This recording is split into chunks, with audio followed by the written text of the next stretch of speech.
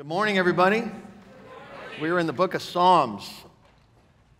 As you, one guy, he said, well, how are you going to fit Ecclesiastes across there when you get there? I don't know. We'll figure it out when we get there. But Psalm 38, if you need a Bible, our ushers are delighted to bring you a copy of God's Word. And we're just going to continue to just keep on keeping on through this. Much needed. And a little handout for you. I'm going to call this message Anchored from Above. And would love very much for you to have that card on your way out and kind of just keep it in your Bible, tucked into Psalm 38. I love the fact that we can gather together and sing a song such as the one we just sang. Easy to sing. And easy to say, hard to do. Hard to really fully surrender. And David writes a psalm to help us, to assist us in accomplishing exactly that. And it's the 38th Psalm. And again, it's one of those that sadly a lot of preacher types, end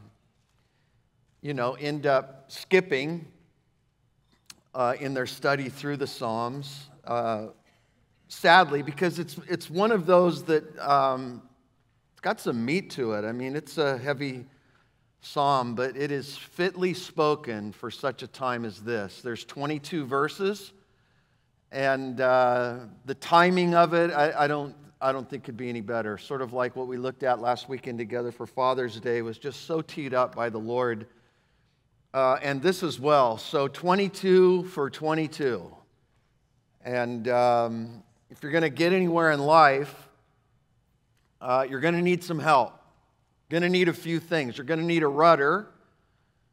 Otherwise, the book of James tells us you're just going to be tossed to and fro by the storms and the winds of culture, and it certainly has been a week like that once again has divided our nation right down the middle. You're going to need a rudder. You're going to need a decision as to who's at the helm of your life, who's at the wheel. You're going to need an anchor. Something that can hold you firm and secure, that you're fastened to, and you're going to need some instruments to help guide and direct you along the way. And so I'm just absolutely thrilled and honored and privileged that you're here and that we turn really to God's Word for all of that. Again, in the book of James, James talks about a ship and how this, immensely huge vessel is controlled by a really small little rudder. And how oftentimes that's our tongue. For out of the heart, the mouth speaks. And that the Lord Jesus Christ would have full control over what we say and how we act and how we react and what we do and ultimately is the rudder that helps keep us on course and to navigate us regardless of how stormy the seas might be, that He is our rudder. And then again, just sort of asking yourself, even as we look at Psalm 38 together, who's at the wheel? Like this picture of like who's got, and if it's still you, slide over. It's time to nominate Jesus to take the wheel. Jesus, take the wheel. And anchor will get to this whole idea that we're anchored from above. And ultimately, as all of my pilot friends will continue to remind me, VFR is risky. VFR means you're flying visually. You're trusting in what you see. And sadly, a lot of times, what we see can deceive us. And if you know pilots, they'll tell you times in which they have thought that up was actually down and down was actually up, and they can get off course really easy if they're just trusting in their own instincts or what they visually see. VFR, visual flight rules, that's a risky way to fly. You want some instruments. You want IFR. You want to be able to trust in something beyond your own instinct of how you're viewing life. That's why the Bible says, trust in the Lord. Like that together we could believe that He is the rudder, He is at the helm, and His Word provides for us a panel of instruments. Dostoevsky said, but if God is dead, then all things are permissible. But I'm here to declare to you this morning, He's not dead. He's alive. The grave is empty, and His Word is alive. His Word is living and active and sharper than a two-edged sword. You've heard me say a number of times, there's a lot of books you can read. There's only one book that reads you. And that is the Word of God. And I believe with all my heart that God's Word being alive is about to speak into your present circumstance. Are you ready? Psalm 38. Look what he says. A psalm of David to bring to remembrance. O Lord, do not rebuke me in your wrath, nor chasten me in your hot displeasure. For your arrows pierce me deeply, and your hand presses me down. If you're a parent, there's probably been times in your life where the kids are just driving you nuts, or maybe to the extent where you've sent them to their room and there's some punishment that's about to go down, but you know before it does, you got to cool down. And this is exactly David's prayer. He's like, Lord, don't rebuke me in your anger.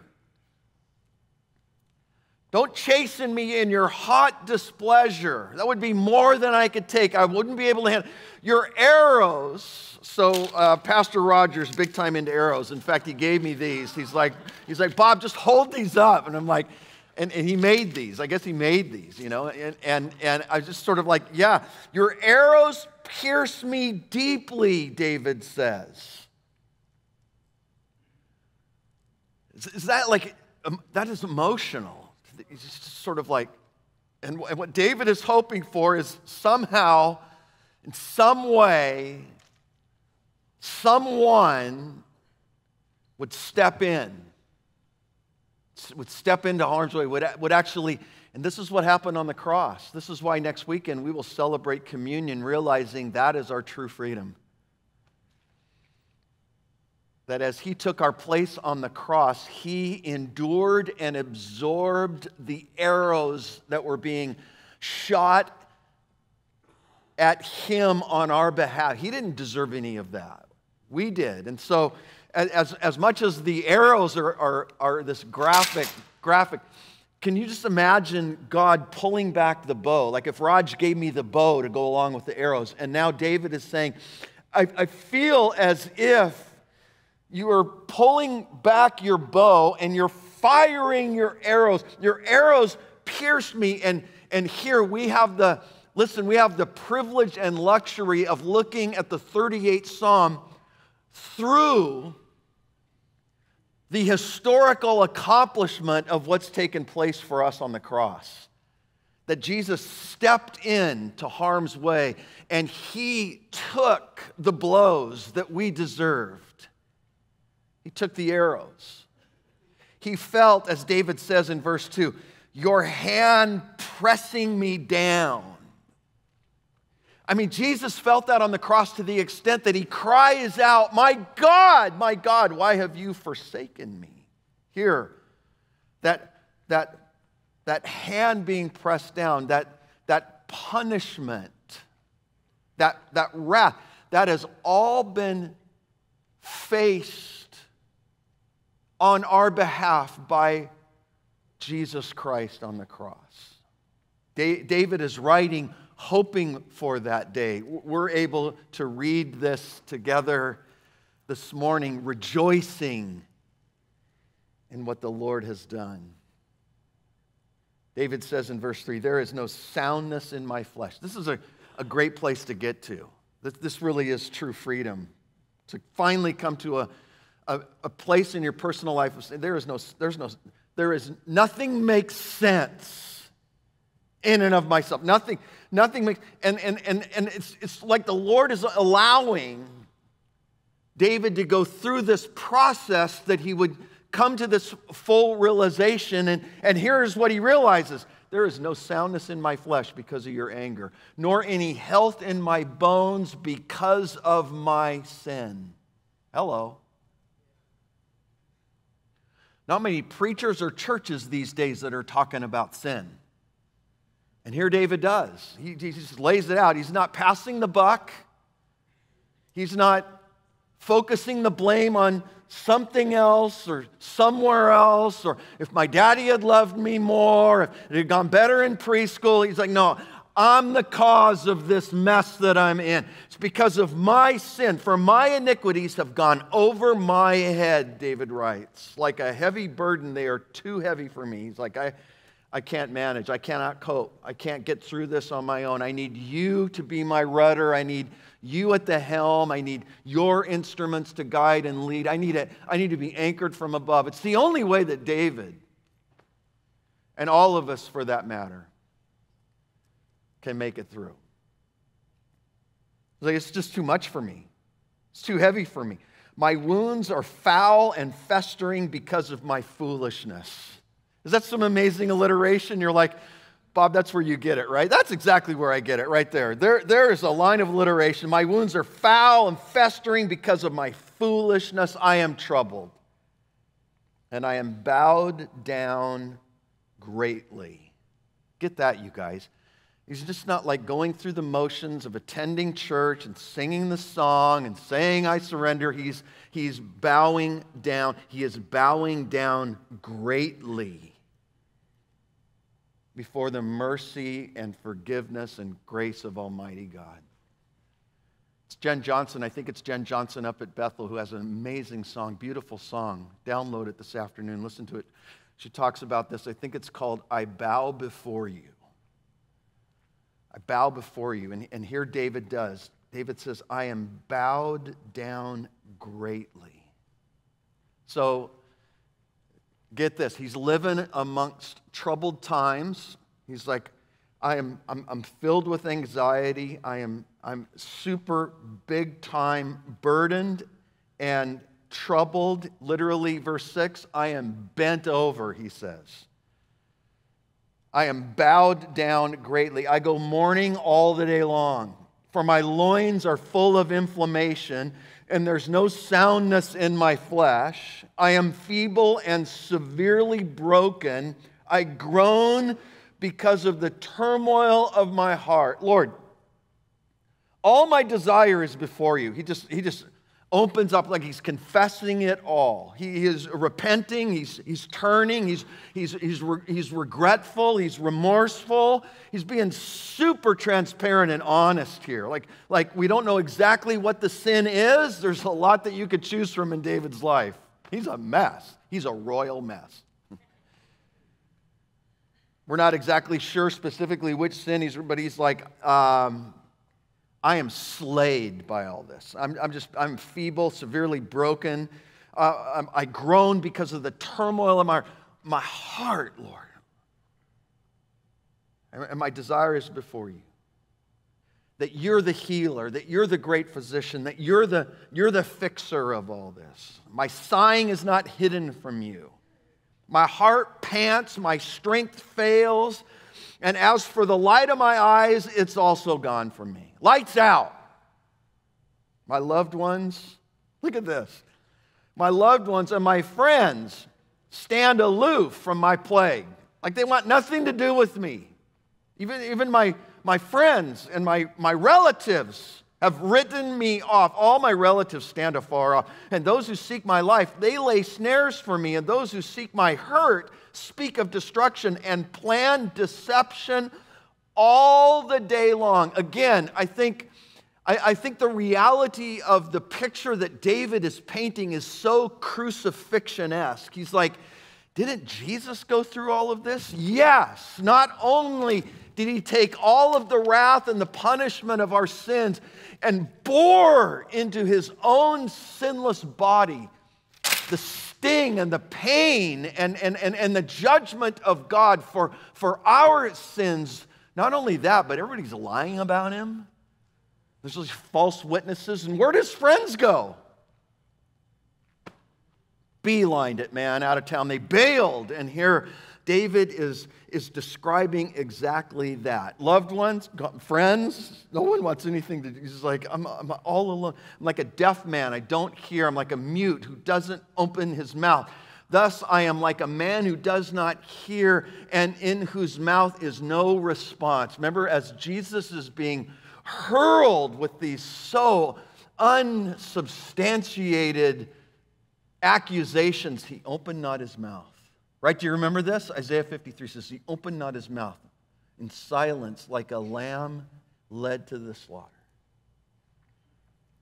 So again, just so picturesque, so amazing. And yet some of you are like, yeah, but so dark and so bleak and so, Bob, I kind of want you just like, where's the, feel good, happy Sunday morning message? This is it.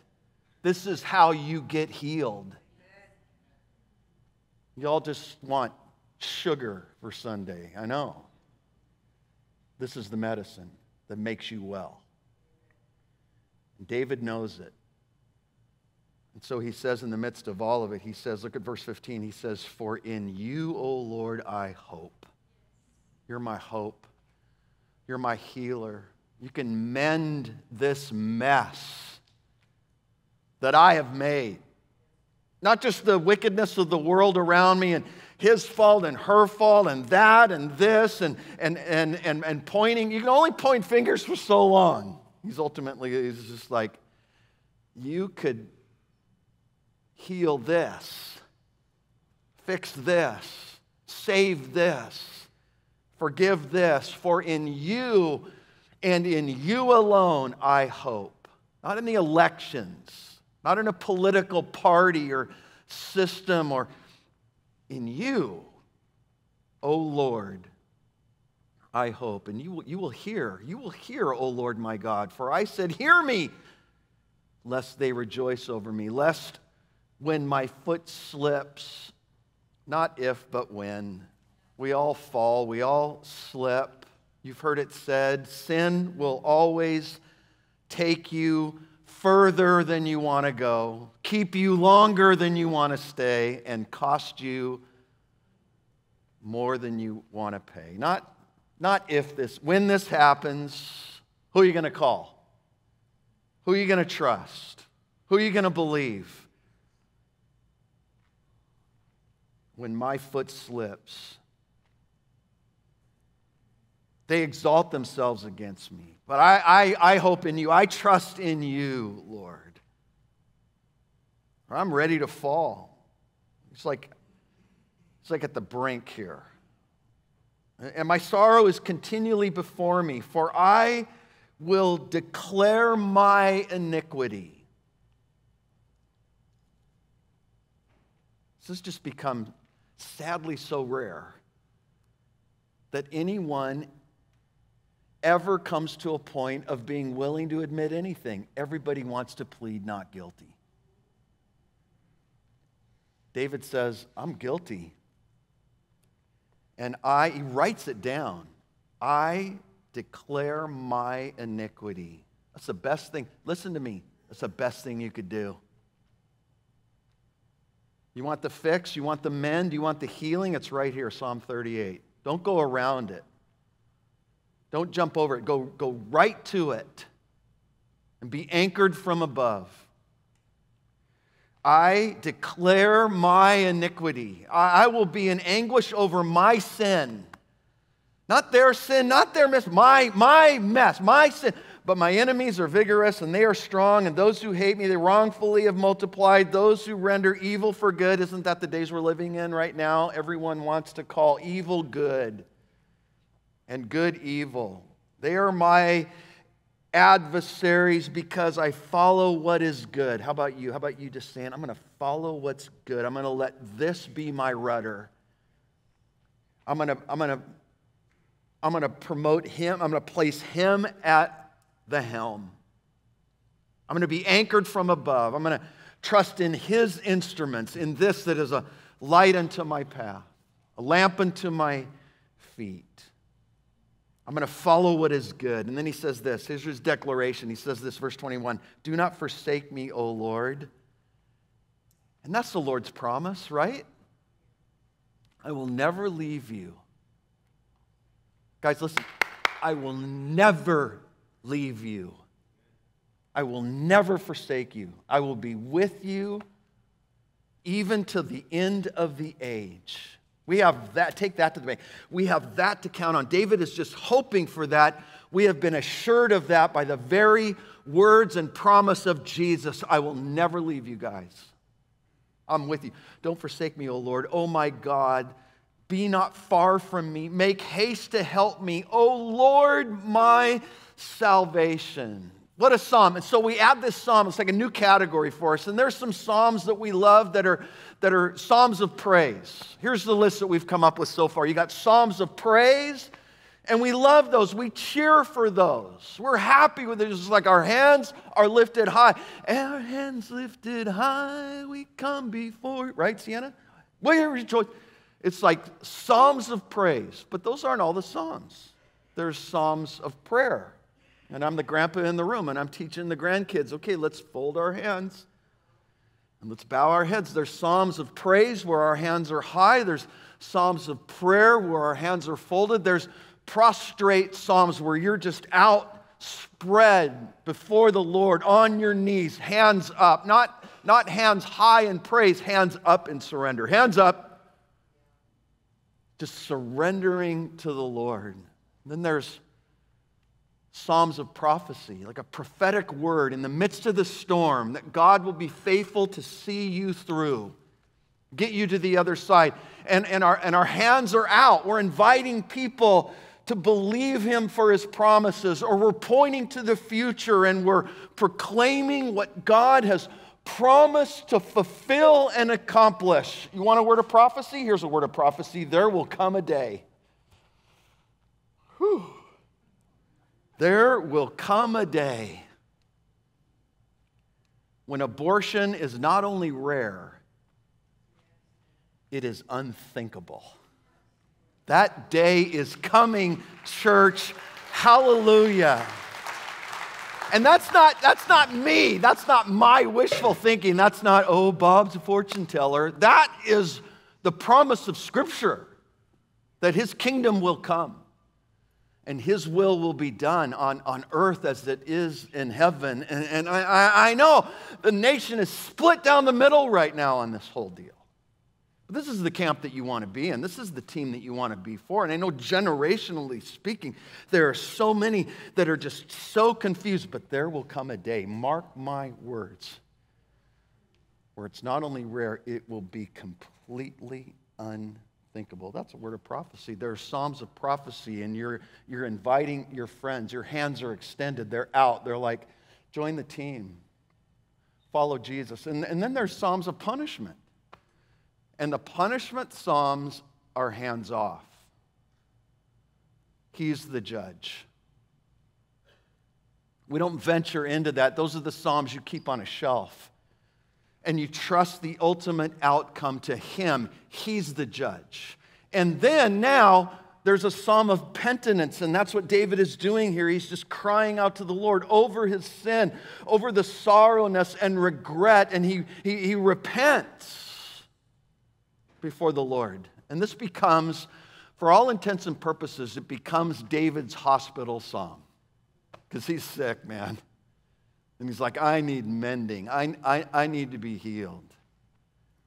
Which my wife did too. And she was down at Scripps Mercy and went through surgery. And a lot of you know the story. She had a kidney stone, and she's like just in unbearable pain. This was back in March. And so she rushed into urgent care. And she's like, oh, I think it's a kidney stone. It's just like a bad pain. And I've had those. It's horrific. It's horrible. Talked to a guy, he's like, I've been stabbed, I've been shot, and I had kidney stones. Kidney stones are the worst. So they do a CAT scan, and they're like, yeah, you got some kidney stones. And she's like, yeah, but a lot of the pain is in the front. And they're like, no, kidney stone pain is in the back. She says, no, there's pain right here in the front. Well, we better do a second CAT scan. They do a second CAT scan, and they realize, because they could have just masked this whole thing and sent her home with some pain meds for the kidney stones. They did a second CAT scan, and they found out that she has a ruptured appendix. It had ruptured. It had burst. And they take her in for emergency surgery. And in the midst of discovering the ruptured appendix, they found a mass on her kidney. They found a tumor that, again, God works in mysterious ways. And it sounds a little crazy that we're praising him for a ruptured appendix, but that's how they found the mass on her kidney. So now she's gone in to have the mass removed, and the thing had its own blood supply. This is too much information. But if it has its own blood supply, then 80% plus, if it has its own supply of life, that's a sign of cancer.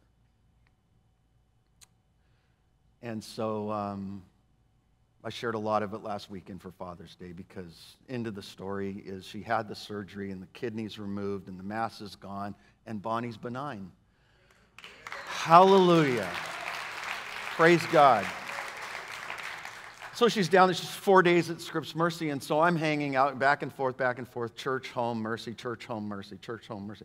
And I'm like, I want to know a little bit about this place. And this is a pretty fascinating story in the sense that Scripps Mercy was the first hospital in San Diego. It was the very first one. It was founded in 1890, you guys. 1890. It was called St. Francis Hospital. It was started by two nuns who had $50 between them and felt the calling of God to come and start the first hospital in San Diego. And they were called the Sisters of Mercy, which then later it was renamed from St. Francis to Mercy Hospital because of these two sisters, these two nuns. And it's still Mercy Hospital to this day. It was the first hospital in San Diego, and it was the first accredited surgical hospital, the first one accredited west of the Mississippi. And so they started treating people. The first patient was this dude who was deathly sick with malaria. And,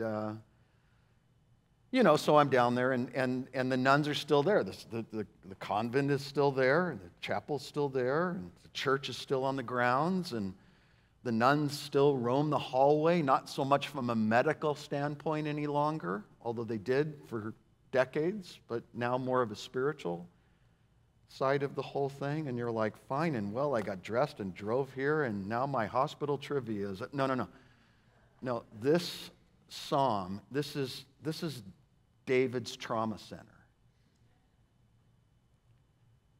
This is like David's level 1 trauma hospital of a psalm. This is where we go when we realize we need healed. We need a physician. We go to Dr. Jesus. And we confess and we repent. And with great remorse, we are sorrowful for the mess that we've made. We don't place the blame on others. We don't play the victim card. We fess up. This is because of me, David says. And he senses the strong displeasure of God because of the sins that he has committed. And yet, he's not running away from God. He's running to God. He's checking himself in. He's drawing near, and he's bringing with him the full weight of his sin because he's believing in the compassion and mercy and loving forgiveness of God. He is rejecting his Adam instincts. Hello. Because what we know about Adam is that Adam would have run. What we know about Adam is Adam would have hid. David doesn't run. If he's running to the Lord, begging for forgiveness. Adam runs the other way and hides. Here there's no hiding. There is full transparency on behalf of David, which teaches us so well in this psalm. Contrast that with King Saul, who David now is being groomed to replace. Because King Saul also would have deflected the whole deal. He would have denied the whole deal. David doesn't deflect like the arrows for Saul would have been ricocheting off the rock hardness of his heart. No, here David declares, it's me. And yet he has this amazing glimmer of hope that in the midst of his confession, he's got a God who has not given up on him. And he declares in verse 15, "For in you, O Lord, I hope. You will hear, O Lord my God." Please note that. Look at it closely in your Bible. Hopefully you have a good study Bible so that in verse 15, when you hit the word Lord, it's in all caps. All caps, you guys. "For in you, O Lord," all caps. Why all caps? Because that's God's name. He's using the name Yahweh. Yahweh, God of all gods. Jehovah Yahweh. "In you, O Lord," all caps. You got all caps in your Bible?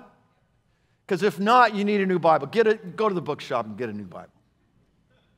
Incidentally, we're moving the bookshop because some people are like, "I can never find the bookshop." He plugs these books and then I don't. The bookshop is moving. The bookshop is moving from the farthest corner over there to right outside the sanctuary. Like if I plug a book or I tell you about a song that you need to download and listen to, now when you leave the sanctuary, you literally are going to trip over the bookshop on your way out. It's going to be right there. And then the office, that's also kind of hard to find. Like if you're new, you're like, "I'm new here, where's the office?" It's kind of hard to find. Now the office will be in the spot of the old bookshop. Like you'll pull into the parking lot and know exactly where to go. And when you leave church, you want a coffee and a book or a song, you know exactly where to go. So if you don't have it all capped in your Bible, time for a new Bible. He's like, "Lord, Yahweh. For in you, O Lord," all caps, "I hope. You will hear, O Lord," not all caps. Not all caps? It's a different word for God. It's a different name. Adonai. He's pulling out every name for the nature and characteristics of God he can possibly remember. "In you, Yahweh, Jehovah, I hope. You will hear, Adonai, my God," personalized, "my God, Elohim," every name he can remember. And he wraps up in the same way at the end of the psalm that he declares in verse 15. Look at the end, verse 21. He's like, "Don't forsake me, O Lord." All caps? All caps. Yahweh. "Oh my God. Oh my God. My God. My God. Elohim. Don't be far from me. Make haste to help me, O Lord." Not all caps, different word. Adonai. My salvation. You might not be feeling it emotionally. He's in a mess. We're not exactly sure what mess this is he's referring to. But even though he might not be feeling it, he's believing it. He's trusting with all that he is God. And I'm just so much wanting to say this to you guys. I'm just wanting to say this. I'm wanting to say, if you have his presence, the almighty presence of Jehovah, Yahweh, Elohim, Adonai, Jesus of Nazareth. If you have his presence, you can endure anything. Put him at the helm. Give him the wheel. Trust him to be the rudder, providentially, sovereignly, getting you through the storms of life safely to the other side. Let his word be your instrument panel. If you have his presence, you can make it through. And he looks to the Lord with that heart, with that urgency, and he calls upon the name of his Lord. You can only blame others for so long. You can only, this is not a sick 'em psalm. Remember the sick 'em psalm? He's like, sick 'em, God, go get 'em. My enemy's driving me nuts. Go sick 'em, Lord. This isn't a sick, this is a me sick psalm. This is instead of sick 'em, he takes the word em, sick 'em, and he turns it around from em to me, em, me, and he puts it in front, me sick. This is a me sick psalm instead of a sick 'em psalm, because you can only blame Biden for so long, or Trump. Everybody happy now? Or Newsom, or Putin. You got to finally be honest and acknowledge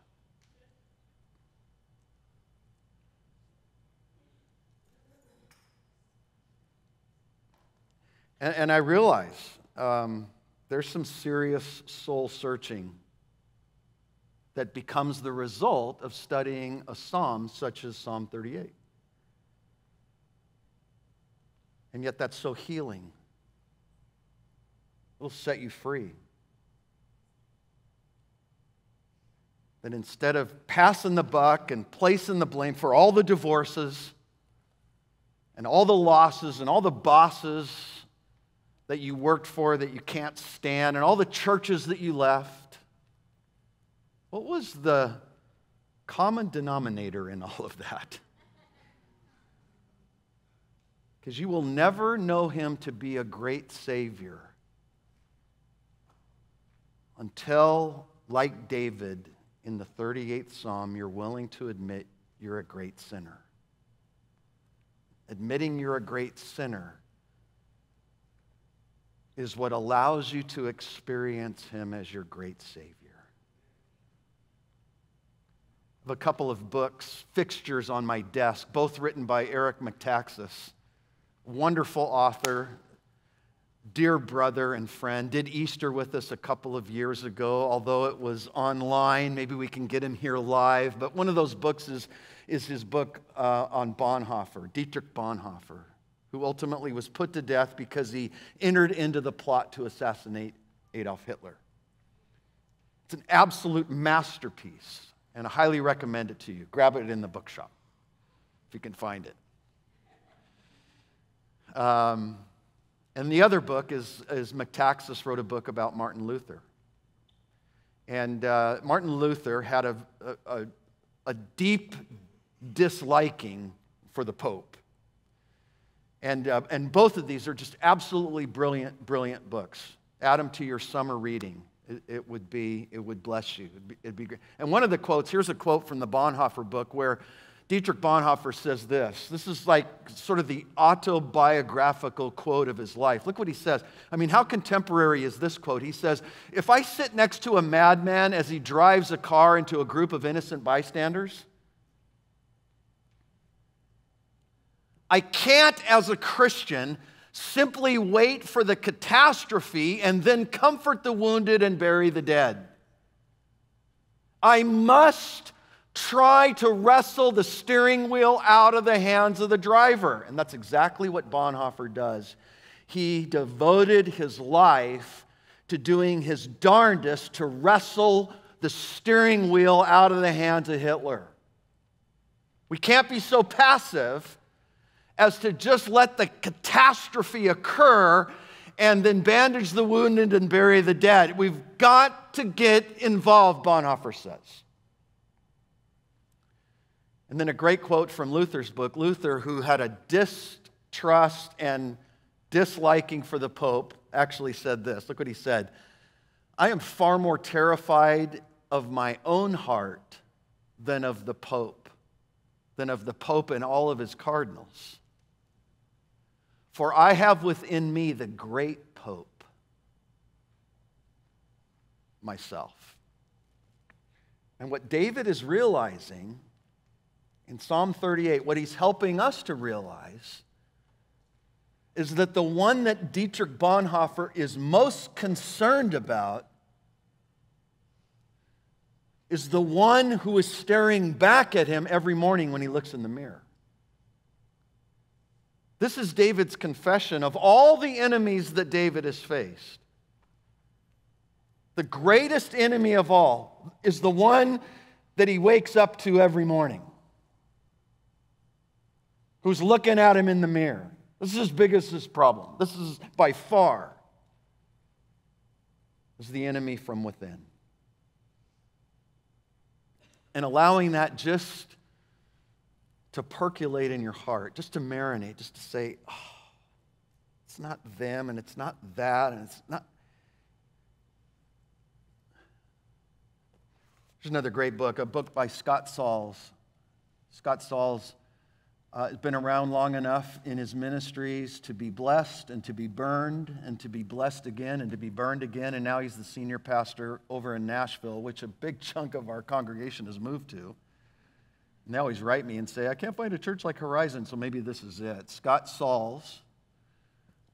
And I just want to read you what he says. He says, mercy reveals itself through weariness.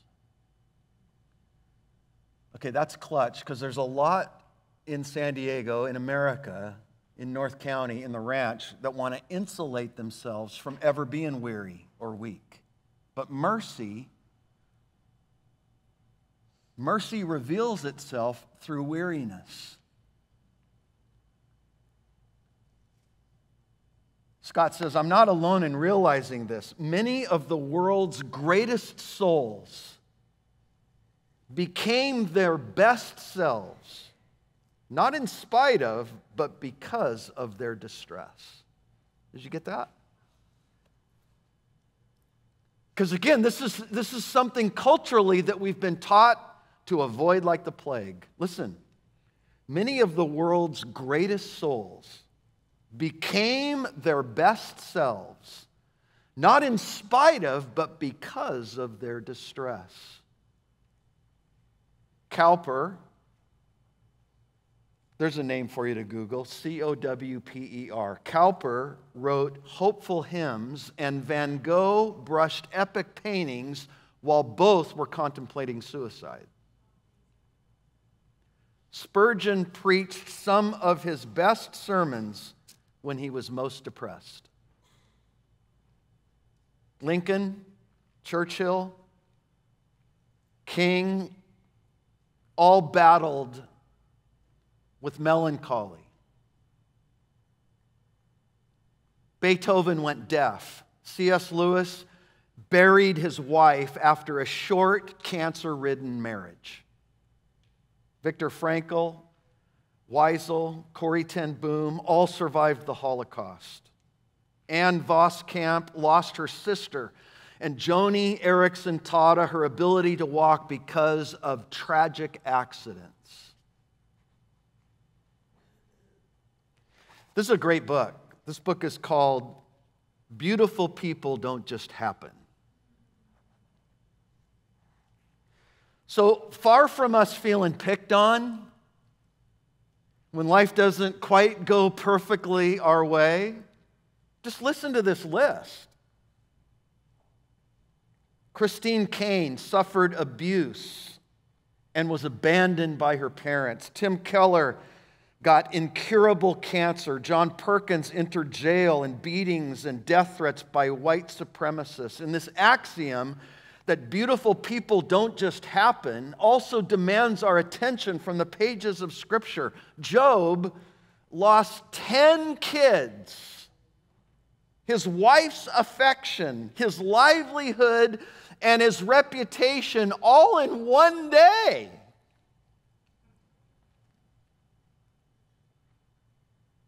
Moses stuttered, and Jacob limped, and Sarah was infertile.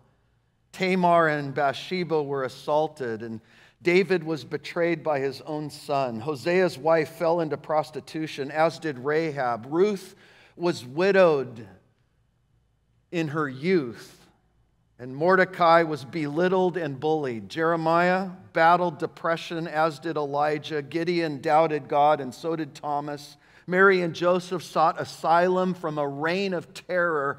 Mary and Martha buried their brother. John Mark was rejected by Paul. Peter hated himself, and Jesus wept. Welcome to Christianity.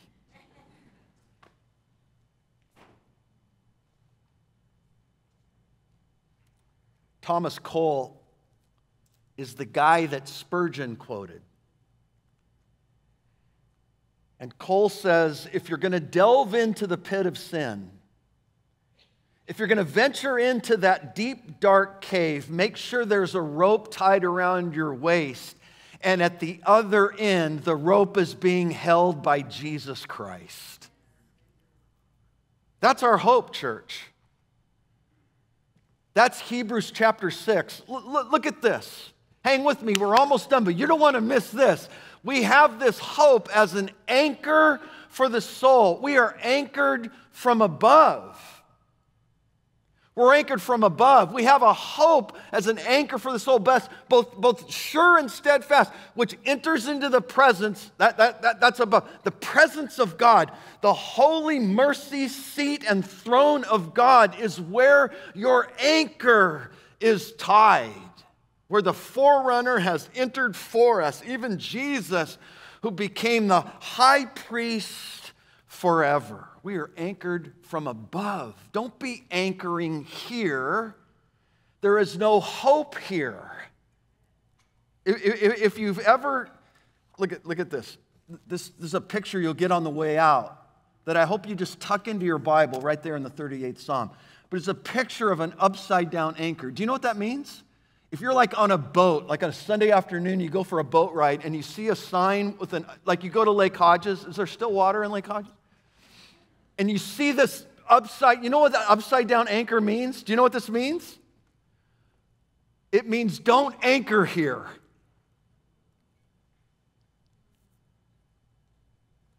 That'll preach. Don't anchor here. Anchor there. Be anchored from above. It's like Jesus enters into the very presence of God, having fully accomplished and atoned for our sins, and attaches the anchor to the throne of God and lowers a rope.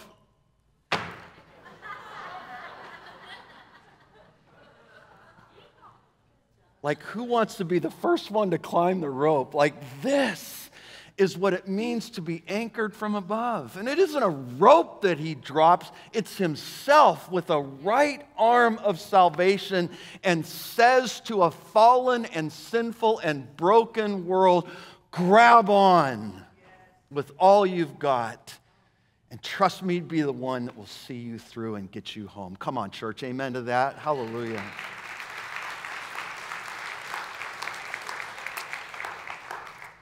So the only way to be anchored from above is to hand it all over. Hand it over, your sin, all of it, all of you, for all of your life. Because like David, we've sinned. We're all sinners. We've all fallen short of the glory of God. But he hasn't written us off. He's dropped a rope with an anchor that is firmly secured and attached to his grace and his mercy. None of us are perfect. We have all sinned and fallen short of the glory of God. But here's the glorious thing. He loves you, and he has sent his Son to be our Savior. And he sacrificed on the cross, took the very arrows of God's wrath and erases our sentence and sets us free. I don't know if you've seen this little quote, but it grabbed my heart this week. Said the robin to the sparrow, I should really like to know why all these people rush about and oh so worry so. Said the sparrow to the robin, oh friend, I think that it must be they have no God in heaven, such as cares for you and me. Shall we stand? Shall we pray? Lord, that quote for us would only represent those who have not grabbed hold of your rope, trusting in all that you have accomplished for us. So I pray that, Lord, we would be anchored from above. And that, like David, we would cry out to you to make haste and to help us, Lord, God of my salvation. We bow before you, Lord, and we ask you to graciously forgive us of our sins and to cleanse us, to fix us, to mend us, to heal us, to wash us, Lord, white as snow. Fill us with your Holy Spirit to comfort our hearts and to help us through the storms and the turbulence of this world. Write our name, Lord, in the Lamb's Book of Life and prepare a place for us to spend eternity with you in glory forever, for we proclaim you to be our Savior, our Lord, our rope, our salvation, our anchor, our hope, both now and forever, in Jesus' name. Come on, church, amen.